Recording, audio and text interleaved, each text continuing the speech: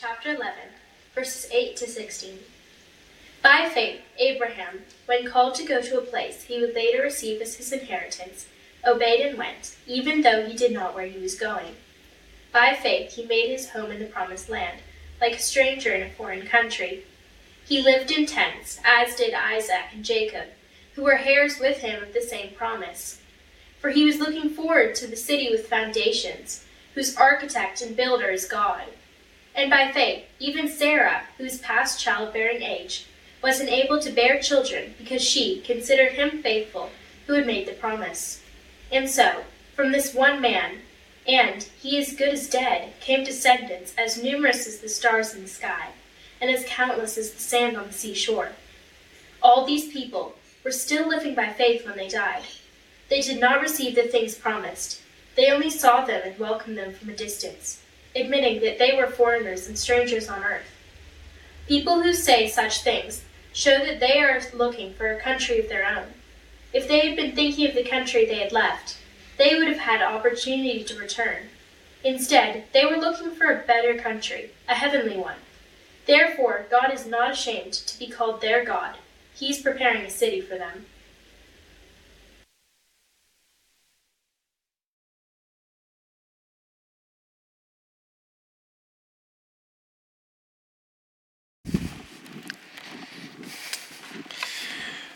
Good morning. How are we? We good? Good?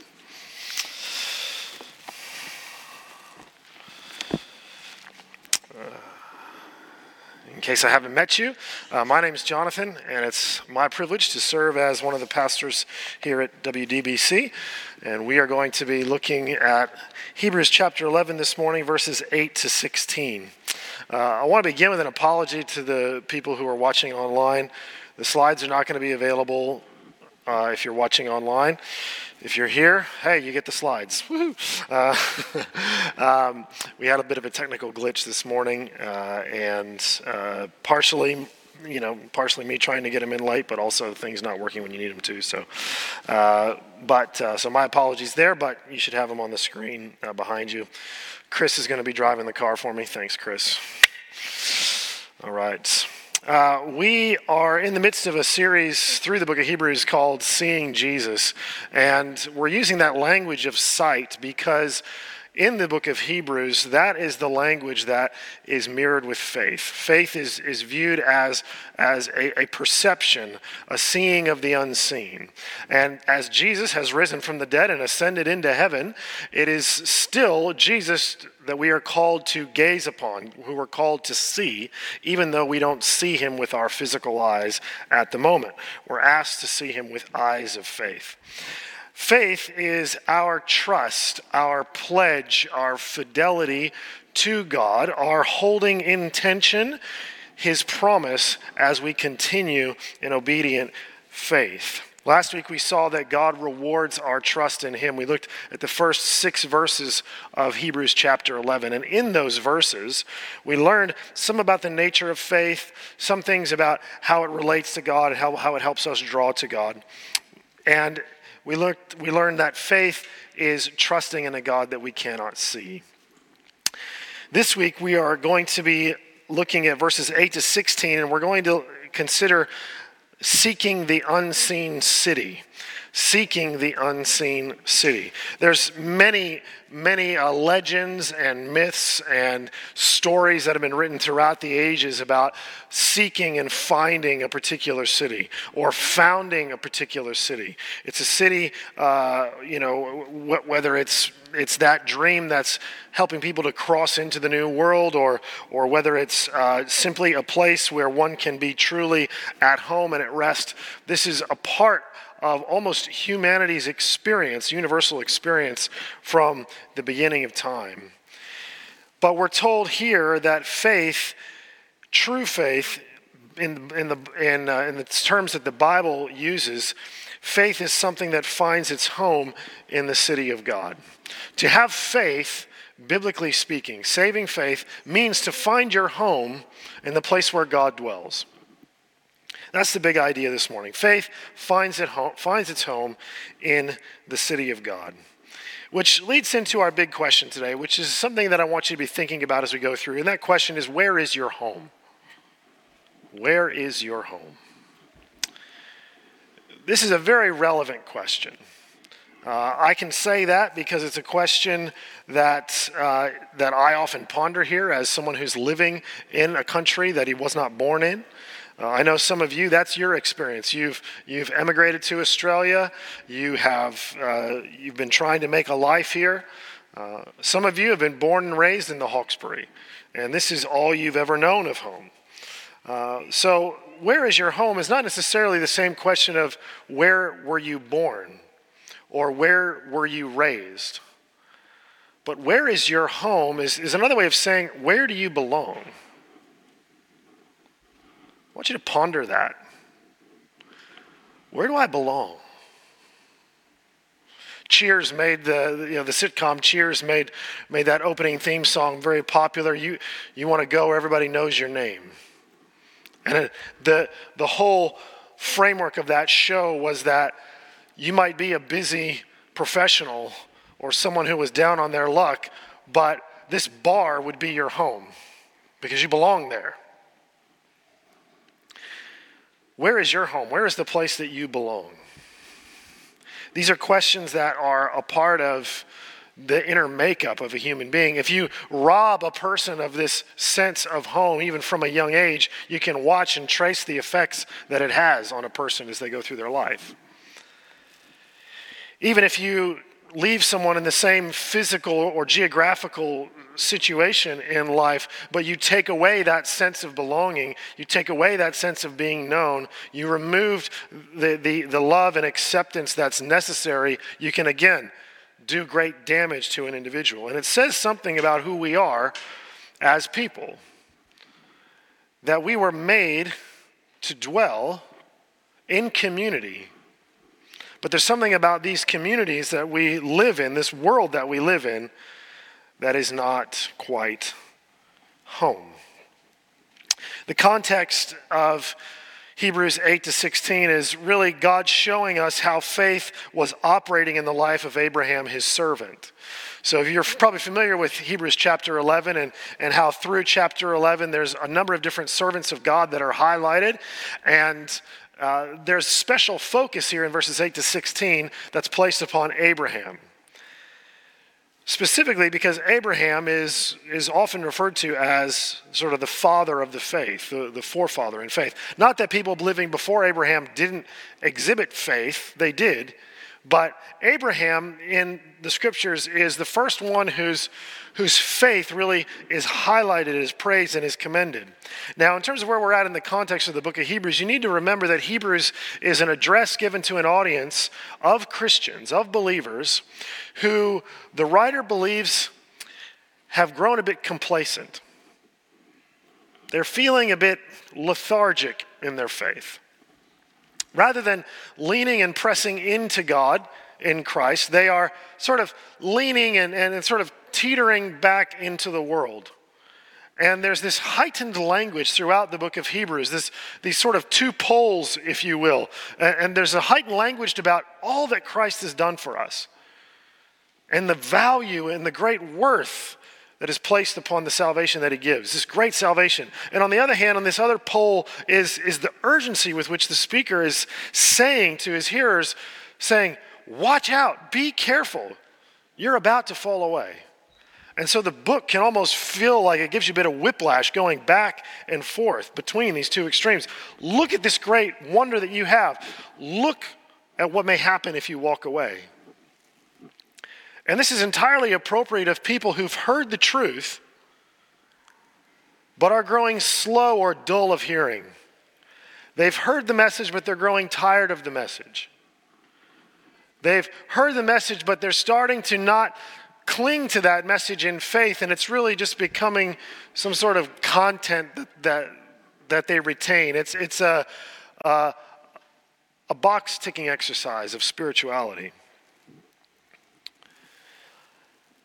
And so the writer takes chapters 8, 9, and 10 to really spell out for us the significance of Jesus' offering of himself, the death and the resurrection, the work of Christ, the significance of that and how Christ entered into heaven and he now is seated in heaven at the right hand of God. This sense of his ministerial work, his mediating work is done, and he stands there, or he sits there, and he now just intercedes for us. And so the doors to heaven have been opened. We've been given access into the kingdom of God.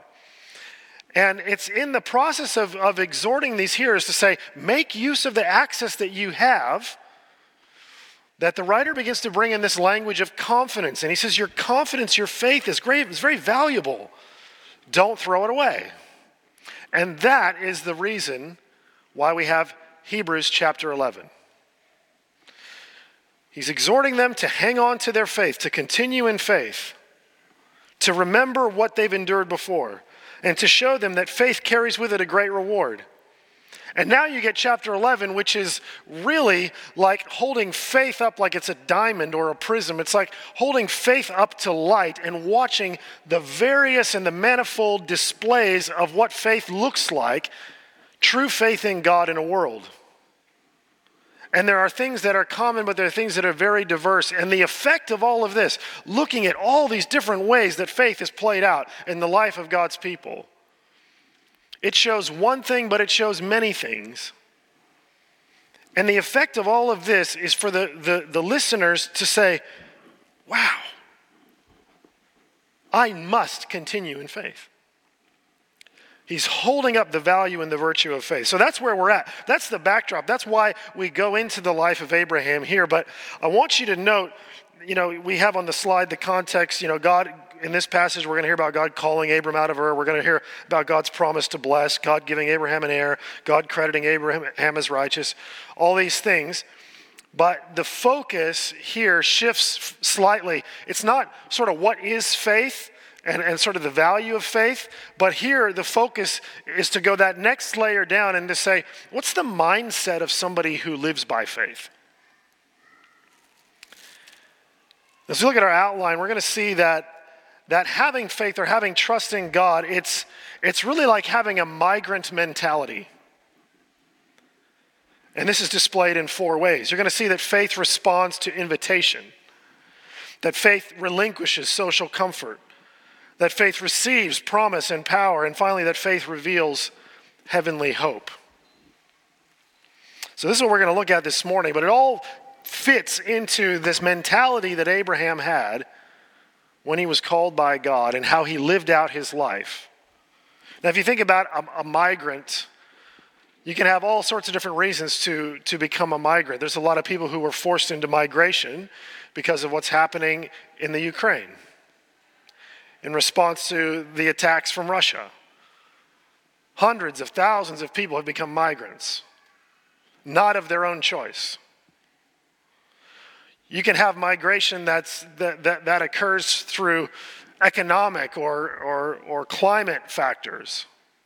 Famines and so forth can lead to migration. The book of Ruth begins with a migration. But here, what's unique about this kind of migration is Abraham goes on a migration of his own choice. It's a voluntary migration. And this sets it apart as a type of migration that is grounded in hope. That's what we're going to look at today. Let's pray and ask God to bless us. Father, would you open your word for us today? Help us to be not just passive listeners to the truth, but to engage it and let our hearts be gripped with it. We pray that your Spirit would have his way in us. In Jesus' name, amen. Follow with me as we go. We're first going to see that faith responds. Faith responds. In verse 8, we read, by faith, Abraham, when called to go to a place he would later receive as his inheritance, obeyed and went, even though he did not know where he was going. What faith is doing here in this verse is saying faith responds. Faith specifically meets God's call with obedience, and it goes forth into the unknown. Faith is responsive. You do not have faith. I do not have faith if we encounter the word of God and remain unchanged. Full stop. If the word of God, the call, the summons, the invitation of Christ does not move us to some sort of response, then we are simply deceiving ourselves. The Bible talks about two kinds of hearing. There are those who simply hear the word, and there are those who do the word. This is the wise and the foolish builder parable that Jesus told. They both heard the message. They both heard the words of Jesus, but only one responded. Here, Abram is met with the call to leave, and he goes. This is marvelous. Notice for Abraham, this invitation, it meant a departure. A lot of us have been taught or have maybe encountered this kind of evangelism which says, Jesus wants to come into your life. And I get where that comes from. That comes from Revelation chapter 3, where Jesus says, behold, I stand at the door and knock. Let me in. Now, first of all, you need to remember that's written to a church. So he's talking to a community that has somehow found Jesus on the outside. But we hear this, let Jesus into your life. The problem with that, if you simply look at it that way, it can lead to this perspective that God's call is really, he just wants to kind of come and hang out with you. He wants to sit on the back porch with you and just be your buddy or your pal. Now, you can be a friend of God, absolutely. Abraham, Moses is a friend of God. Jesus says, I no longer call you my servants, I call you my friends. It is something to be a friend of God, but the call of God is meant to provoke in the person of faith some sort of response. It may be a response of praise. It may be a response of joy. It could be a response of lament. It ought to be obedience if there's action to it. So Abraham, he receives this call to go and to leave. It's an invitation. Now, when we think about the story of Abraham, we sort of tend to think of the whole thing, but the reality is that Abraham only received more revelation as he continued in obedience. When he got the call to leave to Ur, he wasn't told, well, and so I'm going to give you this son miraculously, and you're going to get all this stuff, and here's where you're going to be. And no, he didn't get the whole picture. But faith responds with obedience. There's an invitation, a willingness to trust. And notice, trust has to overcome a lack of certainty. Now, don't get it twisted. Faith is never meant to be an excuse for utterly ridiculous folly. Oftentimes, if you read Scripture, you'll see that when God calls people to do what seems incredibly ridiculous at the time, he often backs it up with extremely undeniable, powerful revelation. But trust overcomes a lack of certainty. Can I ask you for a moment, how much of your life is lived simply on the basis of what you understand to be certain? Put another way, what have you had to trust God for this week? Has there been an element in your life this week where you had to lean into God and say, God, I don't know how this is going to turn out. I don't know that I'm going to be comfortable or secure or happy even. I don't know which way this is going to go. And I'm going to put myself in a vulnerable position simply because you said so. It's really easy to become comfortable. So faith is responsive. There, as F.F. Bruce would say, there's a readiness there. Abram is called and he responds. The second way that faith is operating here, the mindset of faith, not only is it responsive, but it's a mindset that's ready to relinquish. Faith relinquishes. Look at verses 9 and 10. By faith, He made his home in a promised land. Like a stranger in a foreign country, he lived in tents, as did Isaac and Jacob, who were heirs with him of the same promise. For he was looking forward to the city with foundations, whose architect and builder is God. Abram has to leave a society, and if you follow his journey, it's almost the more isolated he gets, the closer he gets to God, and the more that gets revealed to him. So when he simply moves out of Ur and just goes a little bit further away, he moves with his father and his other relatives.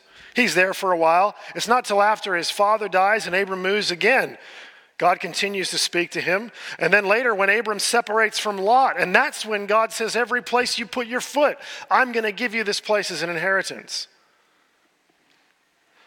All of this is a letting go. It's a leaving. It's a relinquishing. It's almost as if God's trying to tell us, you can't hold on to me and all your comfort.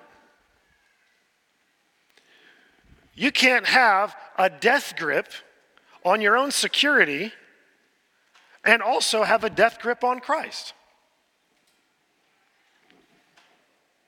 Or to put it Jesus' way, you cannot serve God and mammon.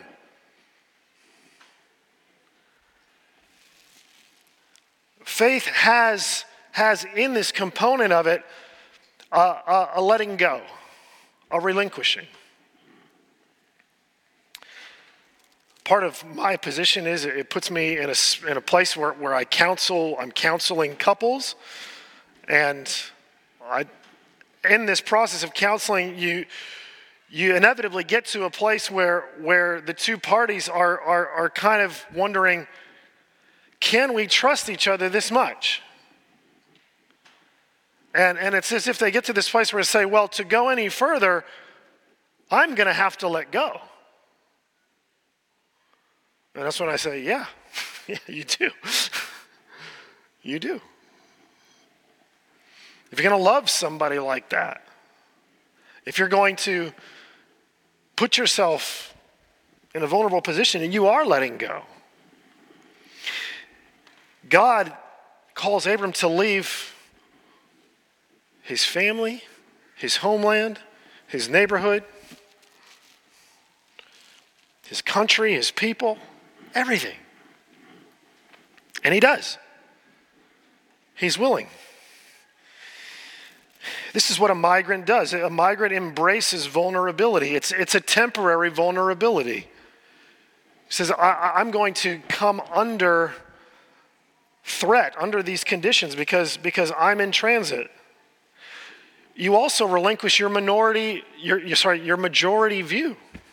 Anytime you step outside of your homeland, I don't care whether it's the cool group in high school or whether it's your all the cool work colleagues that you want to be, the moment you begin to pull away, you begin to respond in faith to God, you're relinquishing your social capital.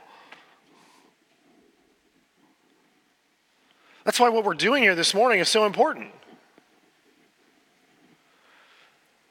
We are the assembly of gathered travelers. We've been called, collected. Notice that impermanence and transience are markers of this life. This is what Peter said in the beginning of his epistle. So trust in God enables this bold step to leave behind society's comforts for God. Jesus was very upfront with his disciples about this, wasn't he? He said, quite plainly, in this world you will have trouble. You don't belong to this world. In fact, as his apostles would go on to say, if the world sees you coming and walking in the door and the world's high-fiving you and slapping you on the back and saying, I'm so glad you're here. Hey, doing the finger guns. Hey, there you are. Hey, look at us. If that's how the world treats you, if you're friends with the world, the apostles say that's an indication you're an enemy of God.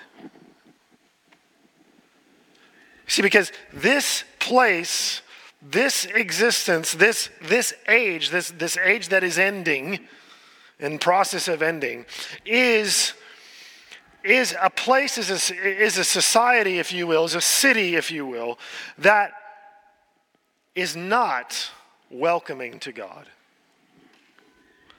Humanity's rebellion stretches far and wide. You can see it in virtually every corner.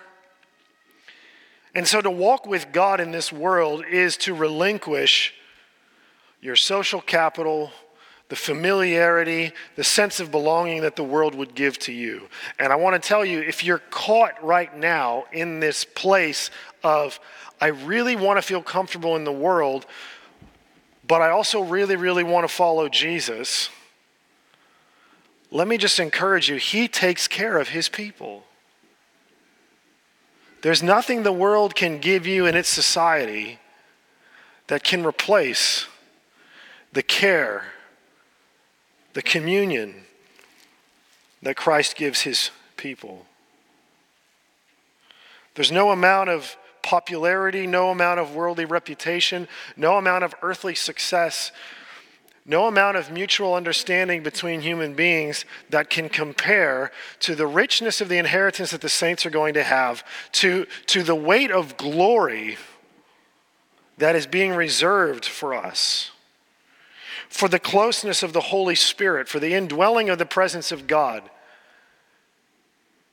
who is a constant companion.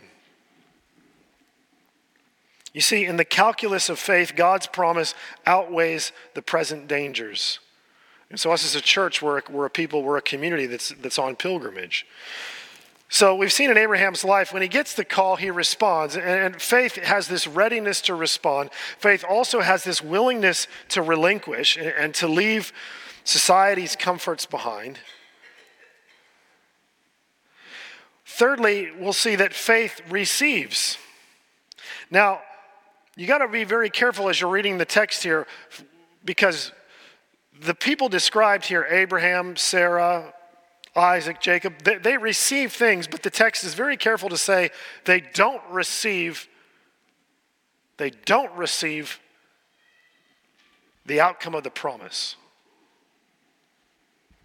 They receive a promise, but they don't receive the outcome of the promise. Verses 11 to 12. And by faith, even Sarah herself, through faith, who was past childbearing age, was enabled to bear children. Literally, the text reads, received power to conceive. Received power to conceive because she considered him faithful who had made the promise. And so from this one man, now back to Abram, he as good as dead, came descendants as numerous as the stars in the sky and as countless as the sand on the seashore. Faith receives promise and power. God responds to these things with his infallible word and with his incomparable strength. Notice that God sustains his pilgrim people in the promise by virtue of his miraculous power. Now, in the text, we see here that faith precedes a divine encounter. Faith precedes a genuine divine encounter. This is why people who want to rule out faith having any connection with healing are wrong. You'll read in the book of Acts when Peter and John are entering the temple and there's the beggar standing outside and he's asking for money. Peter would recall, he would recount, seeing that he had faith to be healed. Faith precedes the divine encounter. Jesus, we're told, didn't do many miracles in Nazareth. Why? Because the people were mired in unbelief.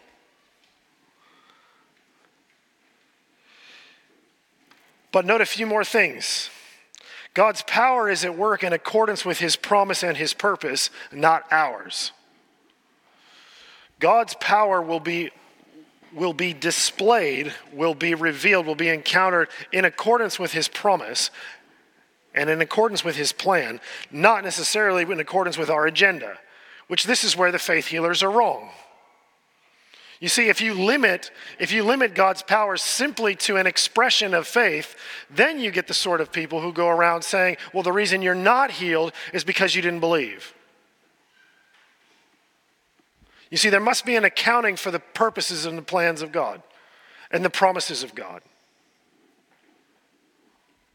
I'm sure there were more beggars at the temple. I'm sure there were more people who needed money.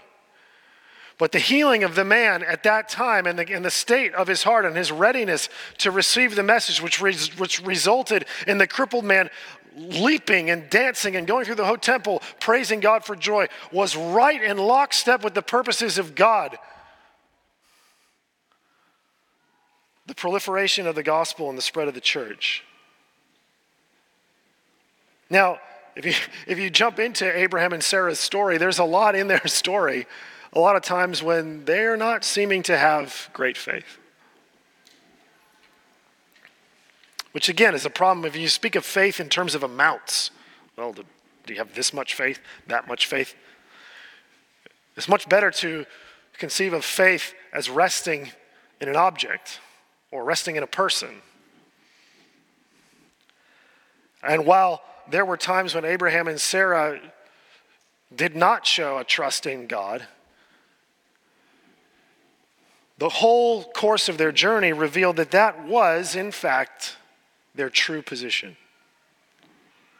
To rest in God's promise. And so Isaac is born, and this woman whose womb was barren, this man who should have been past childbearing age, they, through the power of God, are given an heir.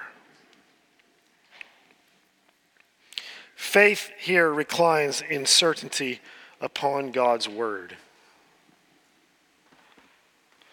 This is really important. I want you to think for a moment about how your faith plays out in your life.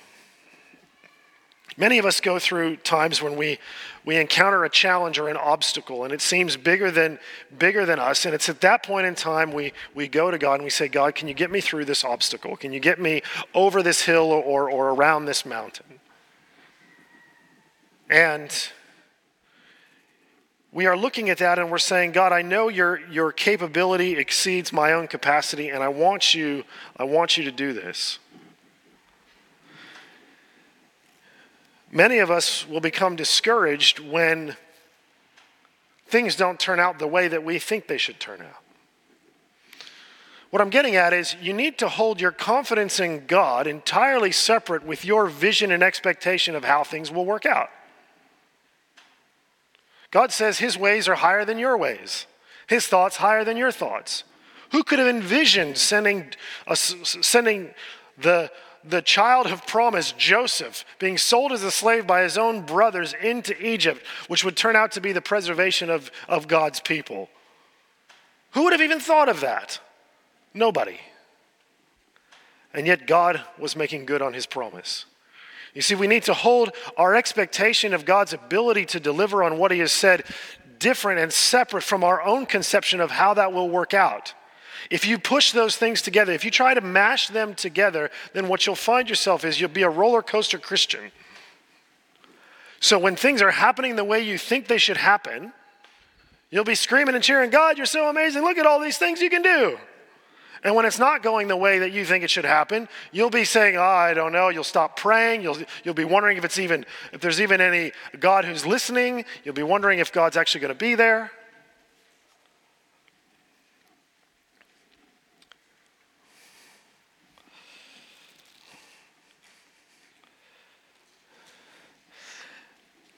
And while faith may precede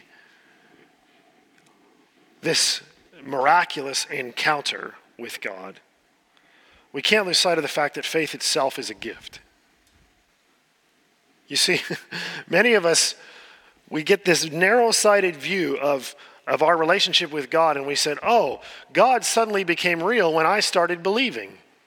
But actually, he's been real before you even believed. He's actually been working before you even picked up a Bible, before you could form a sentence. You're only here because he chose you to be here. Your calling and being drawn into the kingdom is a work of God's prevenient grace. It's God moving. And so to the point where Paul could write in Ephesians chapter 2 that faith itself is a gift. You see? We need to be careful not to limit our trust in God based upon our own understanding. In fact, Proverbs chapter 3 throws these things in the opposite direction. Proverbs chapter 3, verse 5 and 6. Trust in the Lord with all your heart. Lean not on your own understanding. In all your ways acknowledge him, and he shall direct your path. Be careful. Finally, faith reveals something. Specifically, faith reveals our identity, it reveals our hope, and ultimately it reveals our citizenship. Verses 13 to 16. All these people were still living by faith when they died. They did not receive the things promised. Now, again, don't get it twisted. They got a promise and they got power, but they hadn't received what was promised, if that makes sense, in all its fullness. And here the writer is acknowledging that even as Abram's walking around Canaan, the thing that Abraham was promised was not simply the land of Israel. He's promised a lasting kingdom, which he had not received yet. They did not receive the things promised. They only saw them and welcomed them from a distance, admitting that they were foreigners and strangers on earth. People who say such things show that they are looking for a country of their own. It makes sense, right? If you say, I'm on pilgrimage, I'm sojourning for Jesus, I'm on my way. This world is not my home, I'm just passing through, as the old spiritual says. If this is what we profess, we're acknowledging that we're looking for something greater. Verse 15, if they had been thinking of the country they had left, they would have had opportunity to return. In other words, Abram, as he's walking around Canaan, as he's dwelling in tents, living this stranger, foreigner life, he's not saying, well, what I'm really trying to do is I'm working out how to get my way back to Ur. I'm trying to get my way back to the Chaldeans. That's not what Abram is saying. Instead, verse 16, they were longing for a better country, a heavenly one, literally a better city. Therefore, God is not ashamed to be called their God, for he has prepared a city for them. Faith reveals our identity, our hope, and our citizenship. So again, if you think about sort of being a migrant, being in migration, this sense of leaving your home and journeying to the destination, it involves have readiness to respond to the call. It involves a relinquishing, a separation, a letting go. It involves being sustained along the way by God's promise and by his power. But ultimately, this faith becomes a confession. This faith becomes a proclamation. And so our faith testifies that we don't belong here.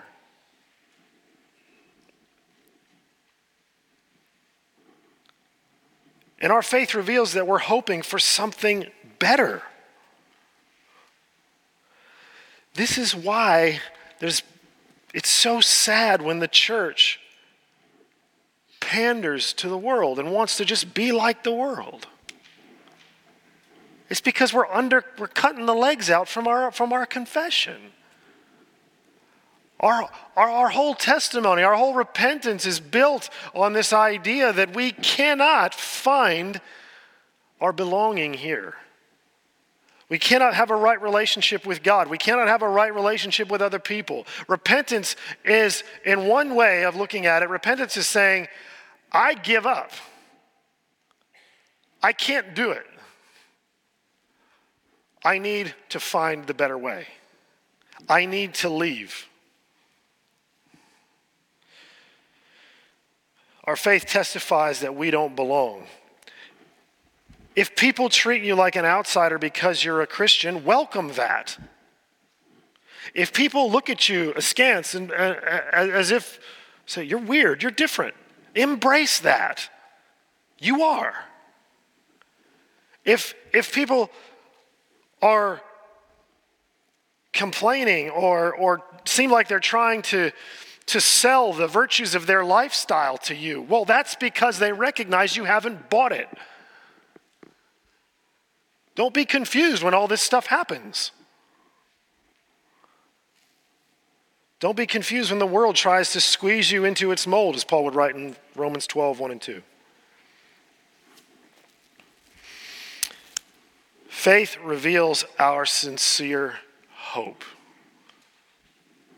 You and I living out of our trust in God, it cannot help but testify to our heavenly hope. So again, Christian, as you're going through your life, as you're going about your work day, as you're doing things different from the world, realize it's going to tell people that you are longing for something different and something better. It will have that effect. Peter says to expect it. He says every person's supposed to have an answer ready for the hope that lies within you. Why do you have to have an answer at the ready? Peter realizes people are going to ask you, why are you doing the things you're doing? Why are you not sleeping around? Why are you not hoarding your money? Why are you devoting your Sunday morning on a beautiful day not to going and sitting at the beach, but instead coming to gather with other fellow Christians? Why are you doing this? It's going to put you in a position, they're going to ask you this question, and it's going to show what your hope is. If you don't know what you're hoping for, if you've forgotten the beautiful picture of the country that you're going to, the homeland, the city of God, if that's not sweet to you, you're going to struggle as a disciple.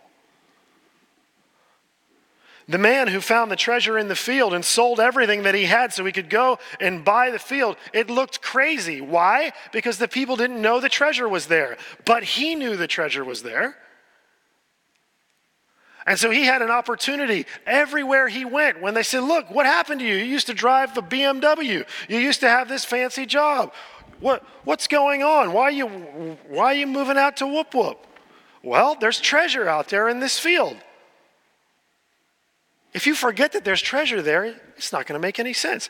If you don't have hope in what you're following God for, you're going to struggle as a disciple. You'll turn back. Faith becomes our pledge, if you will, our troth, I think as the old English would say, our pledge to heaven's allegiance. We're saying, I belong to heaven. Now, Americans, I've noticed in this country, get joked, get killed for how patriotic we are. And, there's... having grown up in America, you'll if you get delight out of this joke, and it's another reason to pile on Americans, go for it. Just don't lose my point. But every class that we were in primary school, it would begin with the Pledge of Allegiance. I could say it to you today. I pledge allegiance to the flag of the United States of America and to the republic for which it stands, one nation under God with liberty and justice for all. I remember it. They made us pledge it every single day. You showed up to class. It's how you started the day. I think about those words now. And now as an adult. What I was saying was, when push comes to shove, my allegiance is here. My allegiance is to this flag. I come under this banner. And I begin to understand why every time Americans go elsewhere, people from other countries look at you like, you're this weird patriot. Can I tell you the freedom that I found in having to leave America, but also in just recognizing that I'm a citizen of heaven and that's my first citizenship. Before anything else, I'm a citizen of heaven. Before the country that I live in, the job that I work, before even any other relationship, that's my city. That's the kingdom I belong to. That's the colors that I fight for. I conform my life to its standards. You see, God is preparing a society for these people. And isn't that a wonderful picture? If you think about a city is a place of diversity, a place of industry and creativity, a place where the best is brought together for the flourishing of all its inhabitants. That's what a city's meant to be. And God is preparing a society like that, where there will be a unified vision and goal of righteousness amidst a diverse group of people from every tribe, tongue, and nation. And their ingathering will be nothing but joy and righteousness and beauty. And God is organizing this. But note, first of all, that God gladly will associate his name with us. Listen to this. Verse 16. Therefore, God is not ashamed to be called their God, for he has prepared a city for them. How serious is the name of God? It was one of the commands, one of the 10 commandments. If you took the Lord's name in vain, you've broken one of the 10 words. You've broken the covenant of God if you took his name in vain. That's how serious the name of God is. But throughout Scripture, when God identifies himself in future generations, he would identify himself as saying, I am the God of Abraham, the God of Isaac, and the God of Jacob. Think about that. For God to put his name with your name.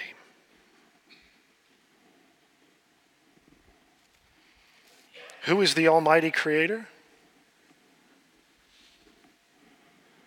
He's the God of Warren. He's the God of Bill. He's the God of Phil, of Gwen. Think about that. This is the judge. God says, he looks at these people and he says, you belong to me. I'll put my name with yours. Isn't this what Jesus said? Whoever acknowledges me before men, I'll acknowledge before my Father in heaven and all his angels. Whoever doesn't acknowledge me before men, I will not acknowledge him before my Father and all the angels. You see how it works. You and I are proving our allegiance right now. We are showing where we want to be, which is what I love C.S. Lewis in his wonderful poetic way. I believe it's him. If I misquote, I apologize. But he would say, there's no one who will end up in hell who didn't want to be there. And there'll be no one in heaven who didn't want to be there. You see, faith will set you in motion to the place where you want to belong. So,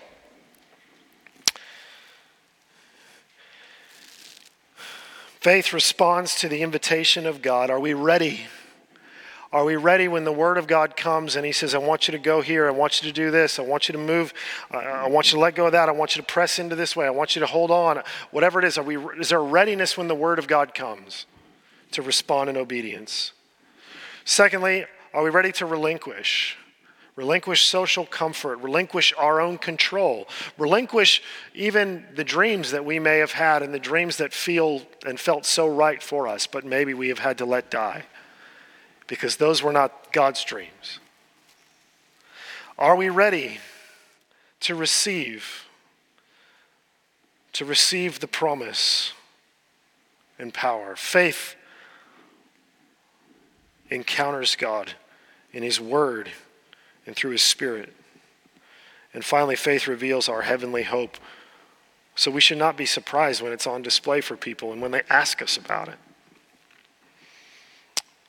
Now you say, that's a wonderful pledge to God. That's a wonderful pledge of our allegiance. And the writer to the Hebrews is saying, Abraham, he lived his life. You could summarize his life as saying, he was looking for the city of God.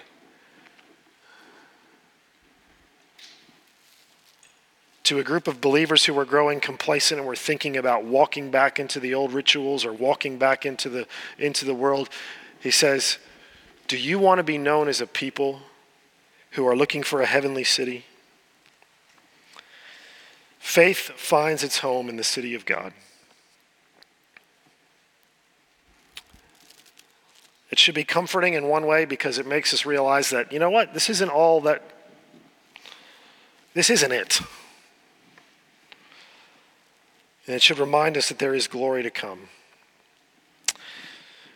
And as Jared and Alana come forward to lead us in another song, I want you to realize that as God invites us into his kingdom, he hasn't left us without a pledge.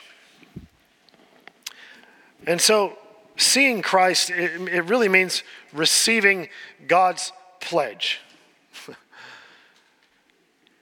Jesus Christ is sort of God saying, I want you in this city. I came to bring you in. He has approved your visa. He's given you your citizenship papers. And when we see Christ, we see God's pledge that he's ready to have us. Let's pray.